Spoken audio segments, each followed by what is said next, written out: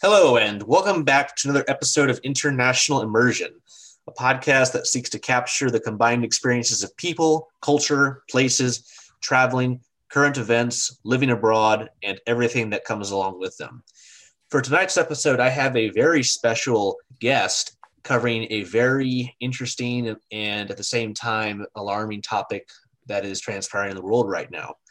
So for tonight's topic, we're going to be talking about what's going on in Myanmar since the military coup back on February 1st. And I have an old colleague from my time in graduate school who's from Myanmar, and I'm going to sit down with him tonight, and he's going to give a firsthand account of what is going on there. So it's great to have you here tonight. I've been worried about you, thinking about you, and I think it's wonderful to have this opportunity to share your firsthand experiences of what's going on there and all the factors that are unfolding, which I've only seen via media, but just from what I've seen is very alarming, to say the least. Thank you very much, my wonderful friends, for having me, particularly in this very turbulent and very dangerous time. And it's a great opportunity for me to speak about my country, what is going on, and really appreciate for inviting me. Oh, you're most certainly welcome. And, what we hear in the news and what we see, it's alarming, it's frightening, it's, a whole host of words come to mind when I see it, but there's really nothing that compares to actually hearing it from someone who's living in it and amongst it. I mean, there's just no comparison in my opinion. So to begin with, maybe you can give us a little background about Myanmar, the country, for our viewers, and to allow them to have a little bit of a backdrop to prior to this event unfolding this year.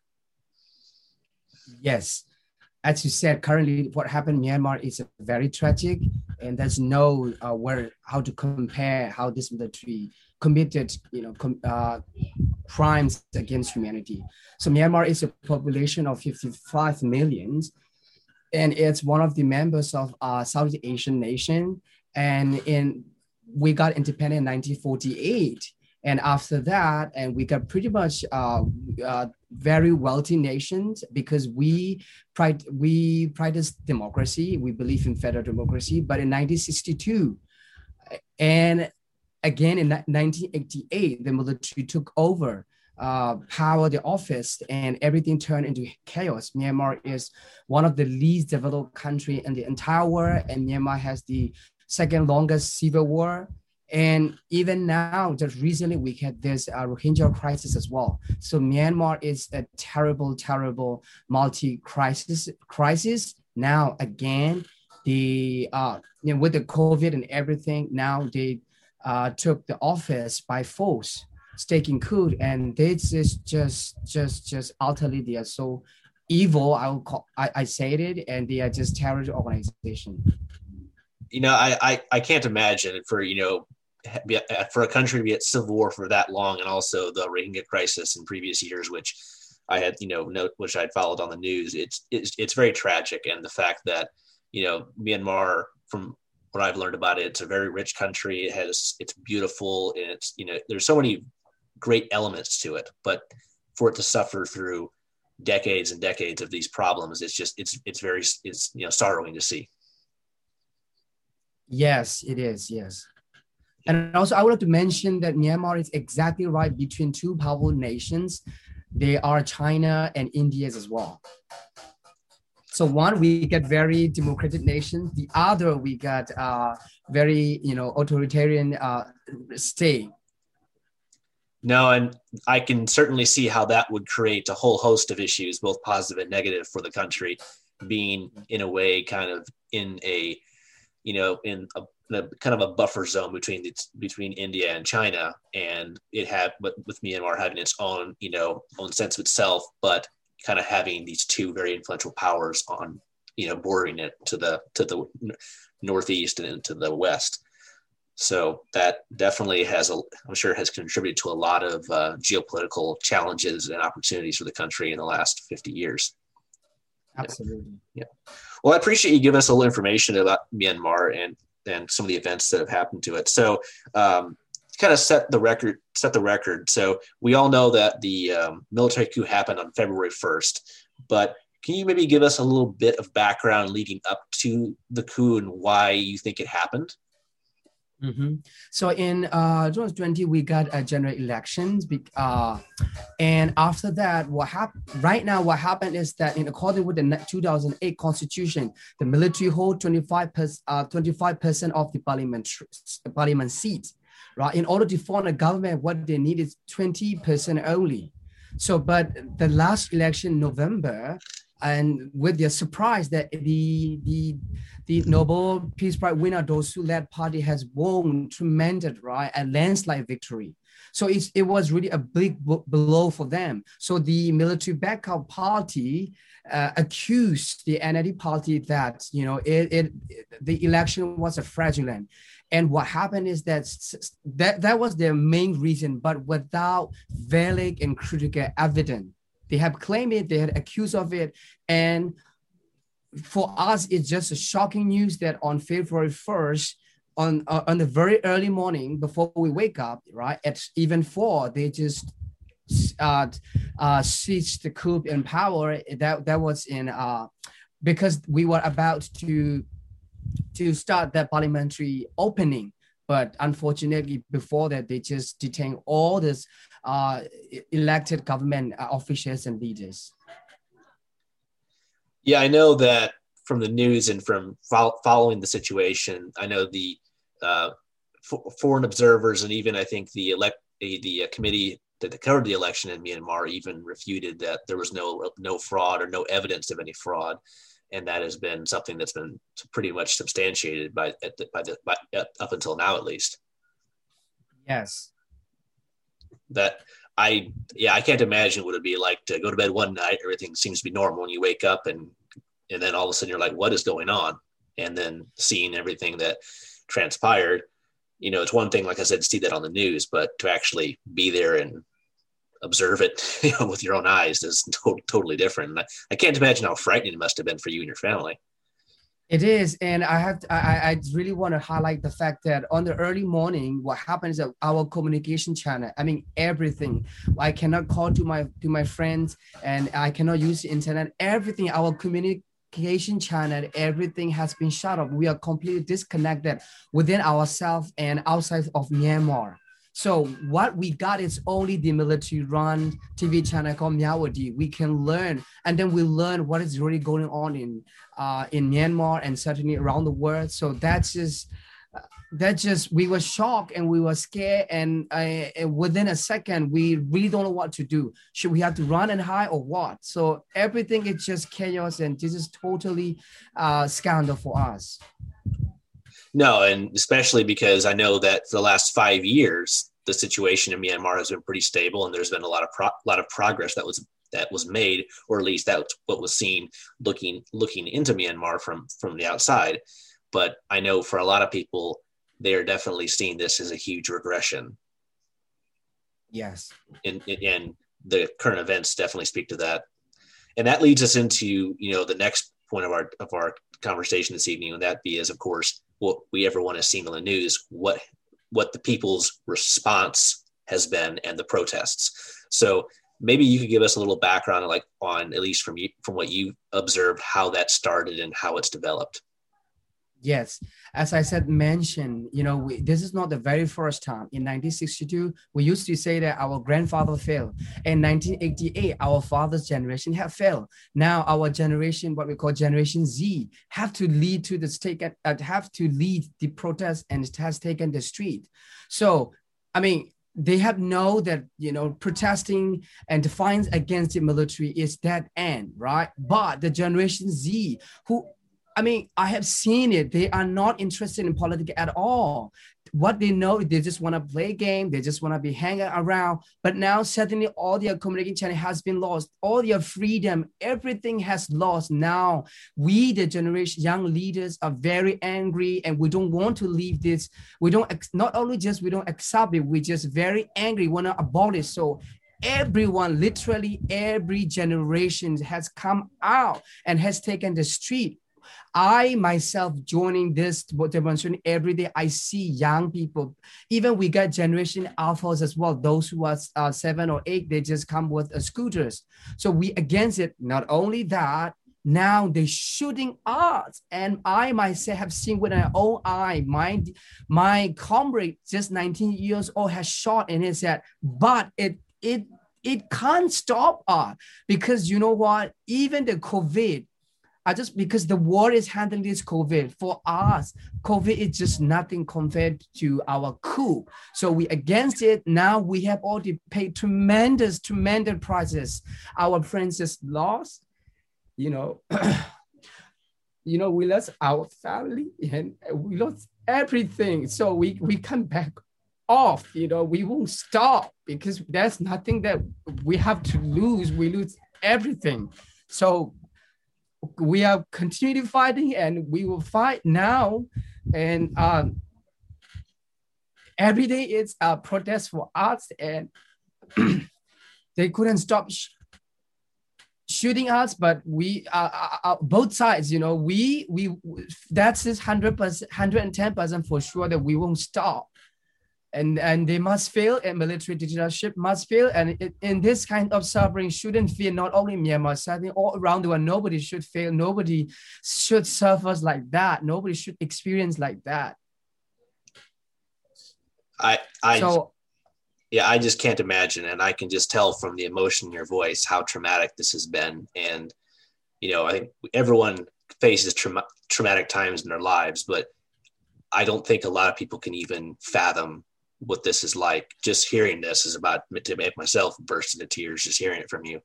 But, I just am amazed by the resilience and the resolve of, Generation Z and even basically the people of the country coming together to reject what they don't want. It basically, at least from what you're telling me and from what I've seen on the news from multiple sources, it's just that the people are tired of the previous order. They want something new. They want to manifest, and they want the right for self-determination, the ability to, plan and prosecute and have a stake in their own futures.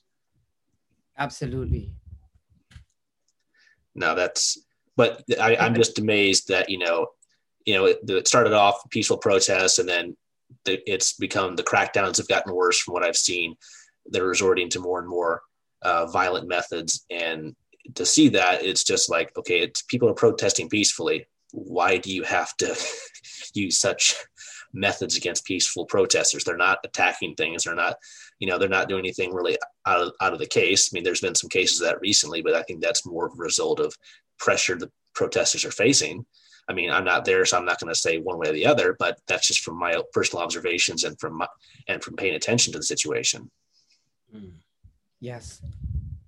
Can I say just one thing, that the way the military government, their tactics and how we responded first, they have, I would say, main two ways. First, inciting fear and divisions. When I say fear, they said, okay, when I shoot your friend, so you better stop there. So they because they really want to incite fear. But what happened? And the other thing is they want to divide us. For instance, as you clearly know that, with the Rohingya, and we know that the Burmese, the Buddhist majority and the versus Muslim, but now a lot of Muslim, Rohingya and Muslim, Christian, everybody come out and they're trying to divide us. But what happens? People are not only unbreakable, we are unstoppable as well. Because what we see is that it's not about Muslim or it's not about Buddhist, it's about our common enemy who has no humanity at all, who only know how to stay power, and in order to stay power, they're gonna kill everybody. They don't care about Burmese or Buddhist or Christian. So we are very united. The more they try to divide us, we have become very united. The more they try to incite fear, we become very resilient. We become very strong. That I would like to highlight. No, and I'm very glad that you have, and that really says a lot right there. Because, ethnic and religious divisions can cause a lot of problems. But for all those people to come together for one cause or for one purpose, that says a lot. I mean, that's very powerful in of itself. And that And that kind of leads into our next point is that what you've mentioned it to an extent, but what is the military and what are the military or the authorities, as you can call them, what are they doing, outside of what we see on the news? But can you kind of give us maybe a breakdown of like what they're doing or how it's escalating with what they're doing? Yes, at first, what they're trying to do is that the NLD party, right? The Victory Party, they want to destroy it. So that's when they targeted all those. Of course, they detain all these elected government. At the same time, they're trying to arrest all the represented leader first. That time we came out, the attacker hasn't the protester yet. And the next time they're trying to arrest all those activists, all those influential figures. And the third one, what they're trying to do is that now they're targeting the protesters as well, because we are protesting pretty much, 2 weeks, right? And they just let us protest peacefully, and we still protesting peacefully as well. So after that, and the next target has become the peaceful protester. When they say peaceful protester, they shot the young people. So their parents, right? People got wounded. Their parents, no, you are not allowed to go on street like that. So because they're trying to fear inside to their parents, so that because they have already experienced 1988 as well, so they can't lose. Not only they already lose their children, they can't lose their friends and relatives. So they're gonna stop. But now they shoot everyone. Let's say now even one she's just a pregnant, right? But they kill and in a young guy who just volunteer and helping to get some medical treatment. Now they stop all the school, they stop all the hospital. I just want to another mention is that now we have a very, very strong movement, what we call a civil disobedience movement, right? So all those civil servants, we ask them to stop going in order to paralyze this military mechanism. So now they become a targeted groups as well, but people are still resisting against this military coup, and they stop going. Well, of course, there are a few people, right? Because because the military, they come and pick them up. If you stop going to the office, we're gonna shoot you. So some people, they are in that situation. Some people are still going, but majority, they stop going. No, I think you highlighted very well. They, as with anything that's systematic, they targeted the people or the forces they thought were the most dangerous to the coup, and then they kind of worked their way down. And maybe what you're saying, it's like there were 2 weeks where people were protesting, they didn't do a lot. Maybe they're thinking, let the people just let out some anger and frustration, then they'll go home. And when they didn't, then they stepped up their tactics. And then, yes, like you said, they're what they're doing now. But I mean, I can't think of anything more horrible than to murder, than for a pregnant woman to be killed, or a young man or child to be killed. I mean, why? I mean, what does that solve? What does that do? I mean, that's horrific, and that's just that's a life lost and potential lost. Yes.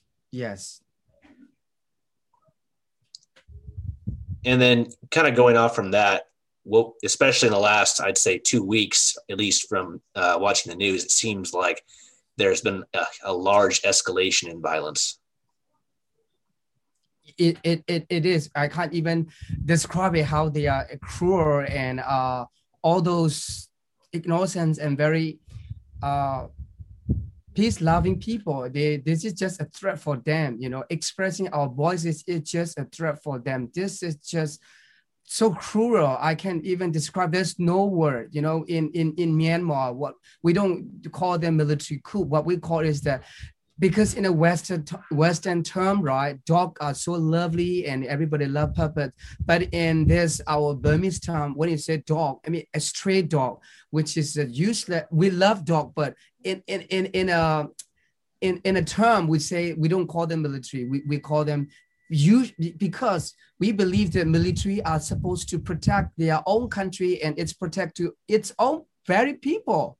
So we don't call them military. They don't deserve it. So we call it dog. When I say dog in the two way that you just useless, you are just stray dog, you are good for nothing. So we don't mention them military. We just call them dog, and that's because we don't have no word to describe them. No, I get what you're saying. Basically, that is a degrading term. Degrading term, yes, exactly. Because a military's function is to protect the state from foreign forces and sometimes domestic forces. But from seeing on the news, when the military or the police open fire at its own people who are not, acting in any violent way, that speaks a lot louder than any words. And that's just horrific in my opinion, because that's not what, armed forces of a country should be doing, at least, from what I understand and from what you're telling me. Yes. No, but God, that's so sad to hear. But I also know that recently they've implemented martial law in some places. Yes. And before the martial law is imposed, we got what we call the curfew has been imposed as well.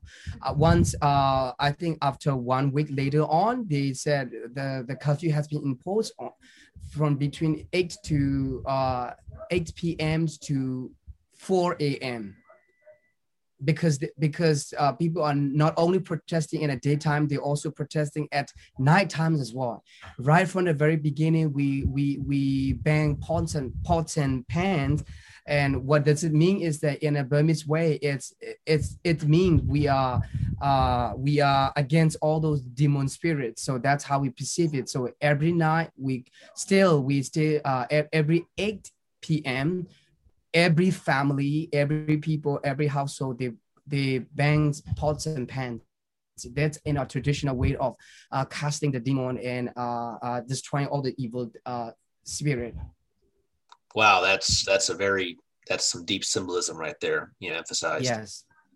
And if you don't mind me asking, being part of the protest, what is it like being on the street? At first, I think pretty much on the very first week, people are very innovative. When I say innovative, mean so people are very united. For instance, okay, next day, what kind of message that we would like to show, and everybody. For instance, when the Indonesian foreign prime minister, because she tried to meet the military. Commander-in-chief in Naypyidaw, the next day, I myself, everyone came out to the street and we against this. And the next day, the Jakarta, Indonesia foreign prime minister stopped coming to the Myanmar, because that means it gives signal that they somehow acknowledge this military coup as, interim government.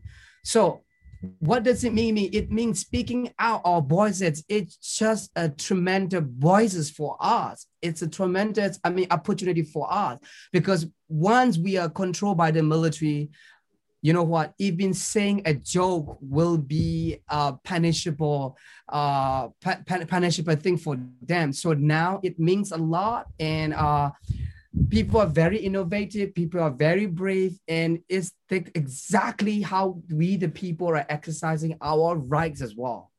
So it means a lot. And that by protesting on the street, that you are risking your own lives as well. So at night, some people now they're running away. They are very scared to sleep at their home, because at night they might come and arrest those who join at the demonstration. In fact, my friends, he shared his experience because he was arrested. Now he's released, thank God. And everybody will be asked the same question. They ask, have you joined the protest? Have you joined the demonstration? So and then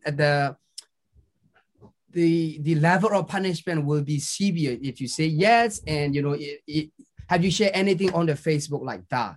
So they are, on the one hand, they are extreme dangerous situation. What lies ahead, but on the other hand, that couldn't stop us. We are very united. We are very innovative, and we were gonna risk our own life, and then we will continue to protest against this military coup. I mean, you're describing a complete climate of fear because, I mean, just from what you're saying, that means they don't want any information coming out. That's basically what I infer from what you're telling me. And that's that would explain, I think, why they're cutting the internet. They're trying to, at least from what's being told, is they're trying to limit the ability of people to communicate. You are absolutely correct. I think that's my be next point, that now we get only access to the Wi-Fi internet only, because usually when we, even that night, right, when my comrade get shot in his head, I record everything and people can share live streams as well. So we know that what's going on. So we know that how we can prepare. We know that, let's say in some township, if the police come and arrest us, so in our township, how we can help, how we can prepare, how we can prevent the police from coming and going. So, but now since we don't know exactly what's going on the ground, at the same time, the military coup, they don't want the international community know what is exactly going on in Myanmar. Not only that, they arrest all those journalists as well. Just yesterday, a journalist from BBC Burmese and local media, they arrest us as well. No, I mean, yeah, I mean, of course, if you're any entity organization that's doing things that can be construed as bad or whatever, they don't want outside voices or outside, eyes on them. So that's a very textbook case. So they're trying to basically cover up what's going on, from, without saying that that's what's going on. But that's basically what it sounds like they're doing.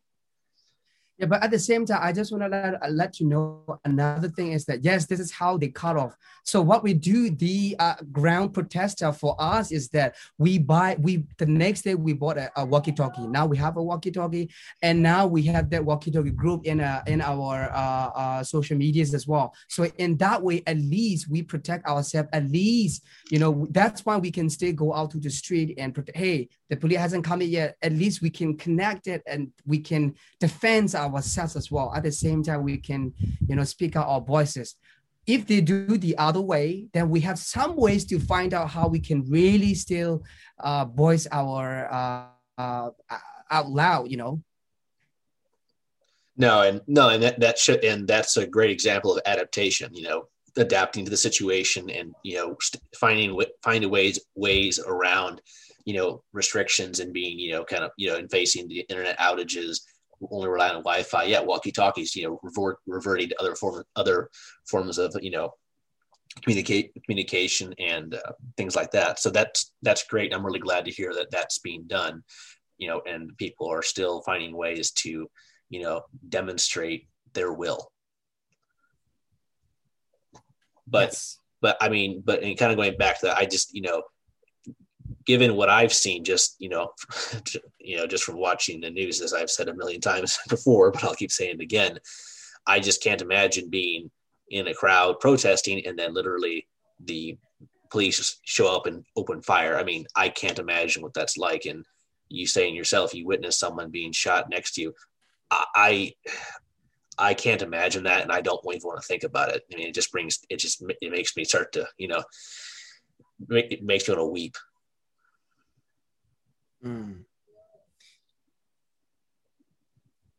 You know what we scare most is Sniper Man. Right? I mean, because when you see the police, right, we can run because we can see clearly that police are coming. At least we know how to run. Then now we get the Coca-Cola Cola, we get fire extinguisher. That's how we bring all those equipment so that we have a time at least to run away, right? But what we can escape is from Sniper Man. All those people who got shot is because the Sniper Man, they shot us. So we can't really protect for that one. That is so scary. For the police, sometimes we are very dead. We even, confront this police. We even say that you are people police. Please don't shoot us. We can say it because we can see it. At least we can communicate, right? At least with your own eye, please, please. But with Sniper Man, that's why we get scope. front our defense team. So they just, have to look around whether is there any sniper bomb or like that. So I just want to, telling you what is exactly going on in the ground as well. I mean, that's one thing that there have been some, accusations made of that, but for you to say that they're actively sniping people out of crowds, yes, good Lord, that, I mean, like you said, it's one thing. The police are in front of you. You can communicate. You can do all those things, but you can't do anything with someone you can't see. And yes, I can't imagine the fear, in people's minds, just walking around and thinking, oh, maybe, okay, we're doing this, but all of a sudden you don't know if someone's if a shot's going to be taken at any person, no one's safe. God, I can't imagine the fear. Yes. But, I'm just, I'm just amazed by the Burmese people, or their resolve, their dedication, and their willingness to show what they want, and that is very commendable. And it's amazing to see, regardless of all the human carnage, you could say, and loss of life. And kind of moving up, and that brings into like the international community's response, because I know that very recently Myanmar's representative to the United Nations, he gave a speech about what's going on, and I think he's been fired now, and he's also been charged with treason by the new government. Mm. So, I mean, maybe if you want, we can kind of get your 2 cents on what you think of the international community's response right now. Yes, I think, thank you very much for mentioning that one. And Ujo Motun, because he might seen as the treason by the military government, but for the entire people, 55 million had seen it as a hero, because who can speak out the right things, right, in a right way, in a very right time. So he is our hero, and everybody applauds for that because he did the right thing. And the second thing I will mention is that we, the people of Myanmar, has always seen the United States as the champion of democracy and human rights. So what happened on February 1st, this is the early morning, but it is exactly at the midnight in White House. But this release, even at the midnight, they released a statement and condemned the military regime. That's how we see in the United States. And I'm always grateful to the United States for leading this movement. At the same time, certainly a country from, UK and all those free world, they come together and they united and they really condemned this military coup. And I'm really grateful for that. And the next day, what happened is that a lot of people, they just printed out President Biden picture and Vinay, and they say that, thank you, Mr. President, and please continue to support us. Thousands of people get out right in front of U.S. Embassy. So it's very, very sad to say that, China is very powerful. China has a tremendous influence on Myanmar military. But what they said in the United Nations Security Council is, it's very saddening. And I myself study in China, so I'm just very sad to see that they just say that this not only they don't condemn this military coup, they said this is just internet affair. So they and the next day we come together and we said, please support the people of Myanmar. I know that China has a huge interest because they have the One Belt One Road, and Myanmar is one of the plans as well. We said, please don't support military coup, but support us. Supports us. When you say internet affair, right? If you want to have the economic development, it is impossible without the political stabilities as well. So if you support the people of Myanmar, that will be huge benefit for the China and certainly for all the other international communities as well. So what I would like to highlight is that those who stand with the people of Myanmar, we are extremely glad, and it's really give us hope. Right, even though we're disconnected, we still hope, we know that they are there for us. But when when our friends are dying, and you just sit and relax and see that this is the internet affair, that is something we are very sad. And I'm really hope that China had changed its mind, and China really help the people of Myanmar and respect the will of the Myanmar, because we have voted. because our scale of vote has been validated. That's why China should respect the people of Myanmar. And when you respect the people of Myanmar, you will gain a huge benefit from us. No, I hear what you're saying, and yeah, I think it's it's like there's a fine line between intervention, what form it should take, and what the world should do with different situations. But clearly, what's happening is not good, to put very simply. And I'm really happy to hear that people are appreciative for what a lot of countries, including the United States, are doing. At least in the on social channels and diplomatic channels. But that kind of leads into the next point is, what do you think would be some things that you would like to see the international community do more, maybe? And I'm very sad to hear that just yesterday, 40 senator, I think from the Republican Party had decided not to condemn the military coups as well. So I really, really, really, really think that they should really support the people of Myanmar, and they should change your position, or they should change their position, because they really, I believe that whether you are Republican or Democrat, I believe that you are a big believer of the principle of democracy and human rights. So please stand with us. That's the one thing that I would like to give message to those 14 senators from the Republican Party. And the other thing is that what happened in Myanmar, it's very serious. So we must do in an urgent manner. When it is too late, when millions of people, even 1,000 now, I think the death rate is over nearly 300 now, and thousands of people are in prison, and many people are missing, and some of my friends, they even flee the other country. So I decided to stay here, and I decided to be with the people, with the suffering people.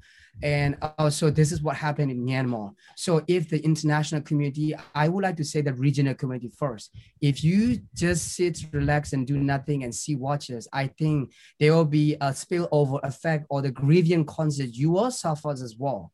I mean, millions of workers, immigrant workers are in Thailand, and thousands of people, they are already take refuge in Malaysia. So, and that the Bangladesh as well, there are thousands of Rohingya people are there.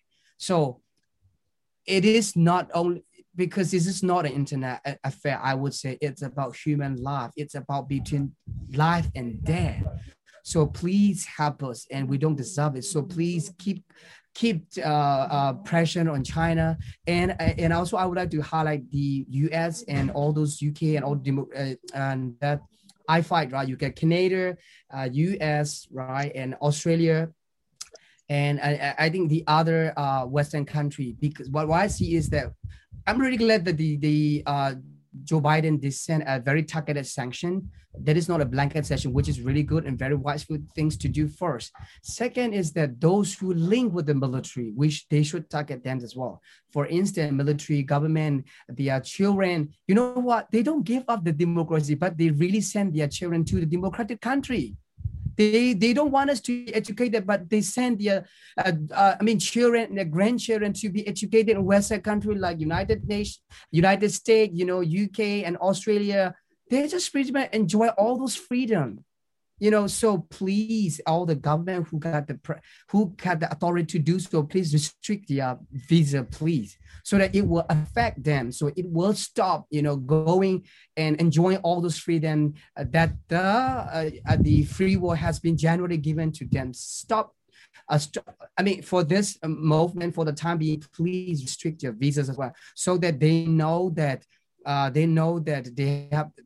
Because usually the G2G is they are very immune and they don't even care about it.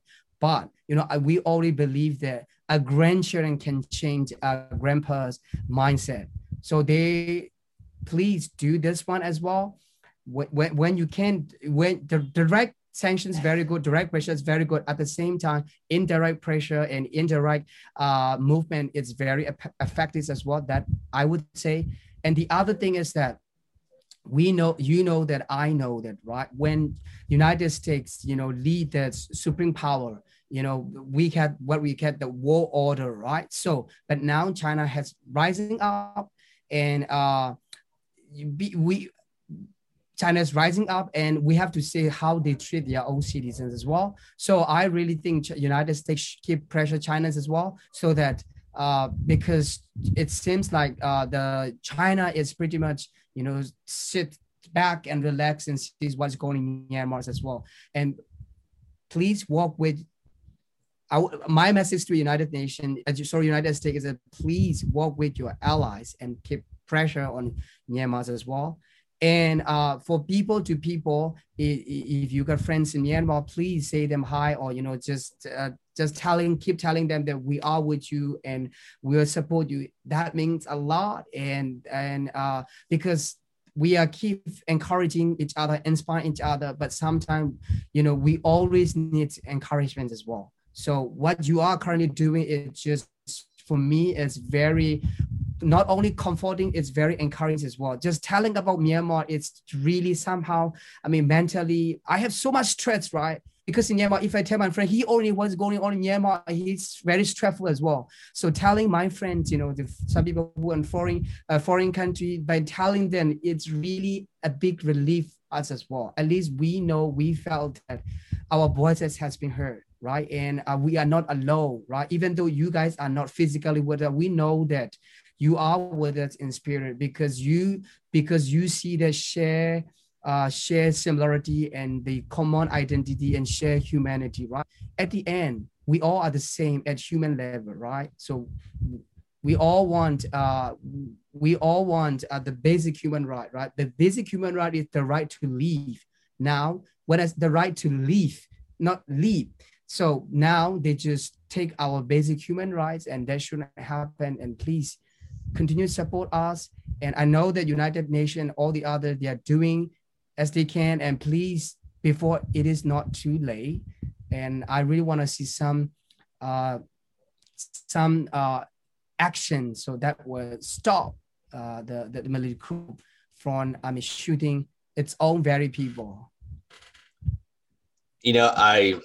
I definitely would say, I can tell you're speaking your heart, and you're being very sincere and just direct about the situation. And I think one thing that I think everyone should know is that it's one thing to see something on the news, regardless of where you are and where it's happening. But if you know someone in that country and you talk to them like we're talking now, it registers entirely different. It's not just a news story on the news. Oh, that's so sad, but it doesn't affect me. But if you know someone there, it hits much closer to home, and you realize that, like you said, we're all people. We all strive in the same things, and want to make a better world and life for our children and their children, so on and so forth.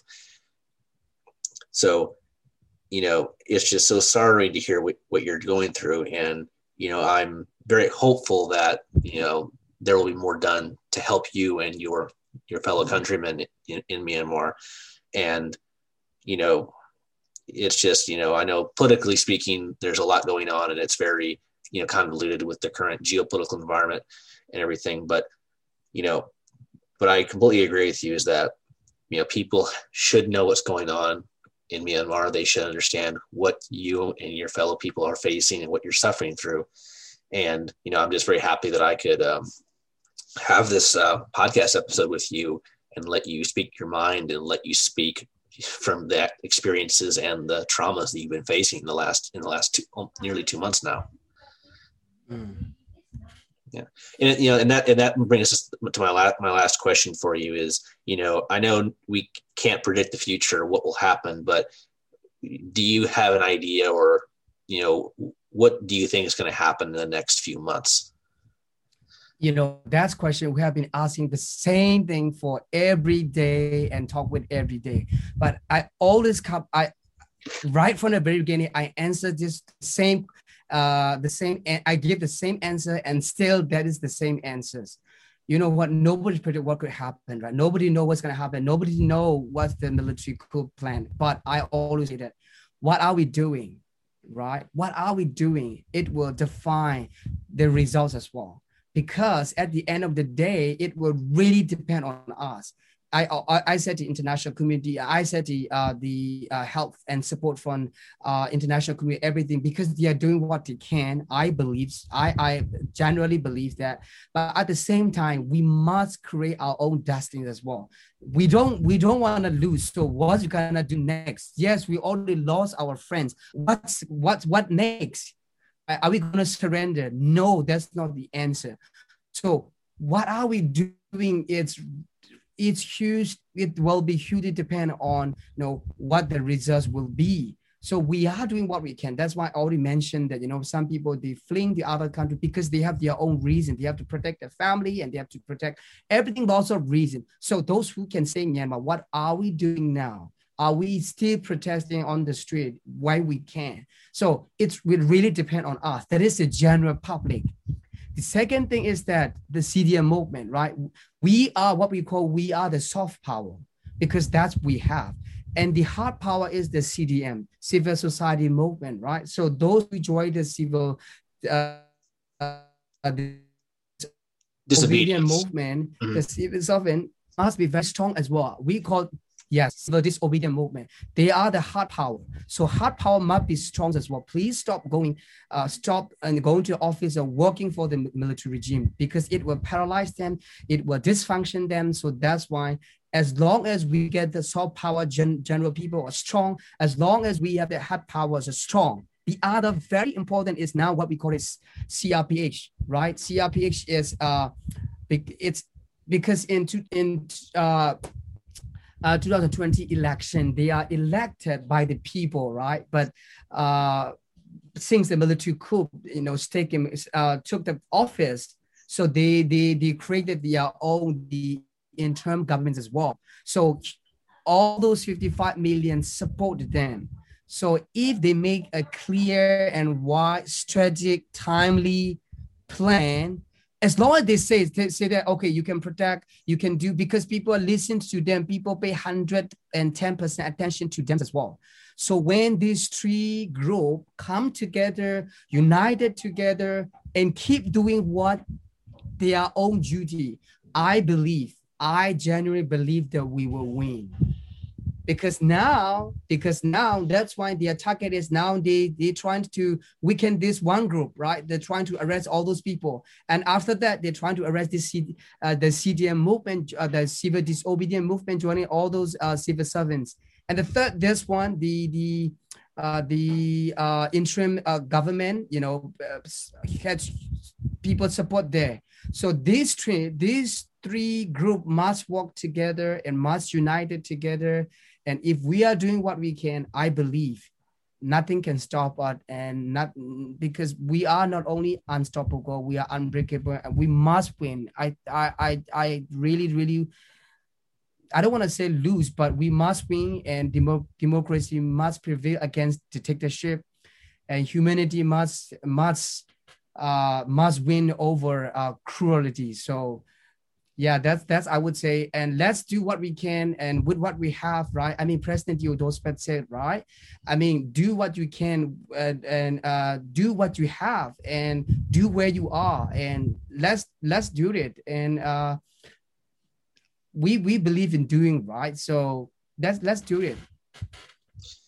I just want to say, I really appreciate you taking the time to go into depth on these things, and I completely agree. I think that the people's will, and the people of a country, if they're united and they have one goal, optimistically, I think that they will succeed. And I hope that the people of Myanmar achieve what they want, to allow them to have a better future and to be able to set their own course as a people and a country from the past. And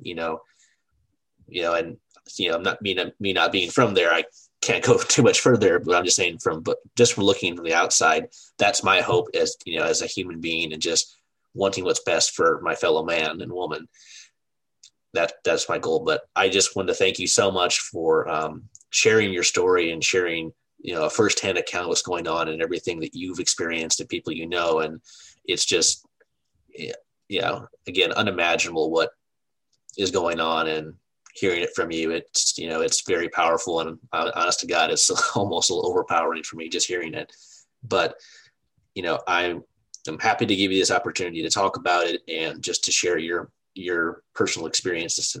So, but first and foremost, I want you to stay safe, take care of yourself. I'm really happy that, you can provide this very, very amazing yet horrifying account of what's going on to our viewers. And I think it will really open a lot of people's eyes who, don't have a friend there like you, and bring it to a more personal and relatable level. Because, people at the end of the day, we all want to say things we love and say things we like. So that's just my 2 cents on it. But I just wanted to thank you so much. It's great to see you again. I'm happy that you're safe. And first and foremost, continue to stay safe. I hope your family stays safe.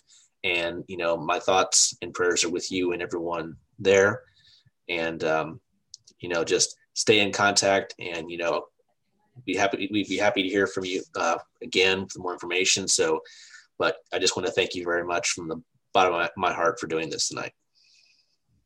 I also want to say the last one is that people don't have real power without the people's support. What you have merely an office. You don't have real power without the people's support. What you have is just position. What you have is just merely an office. So please give up the military coup.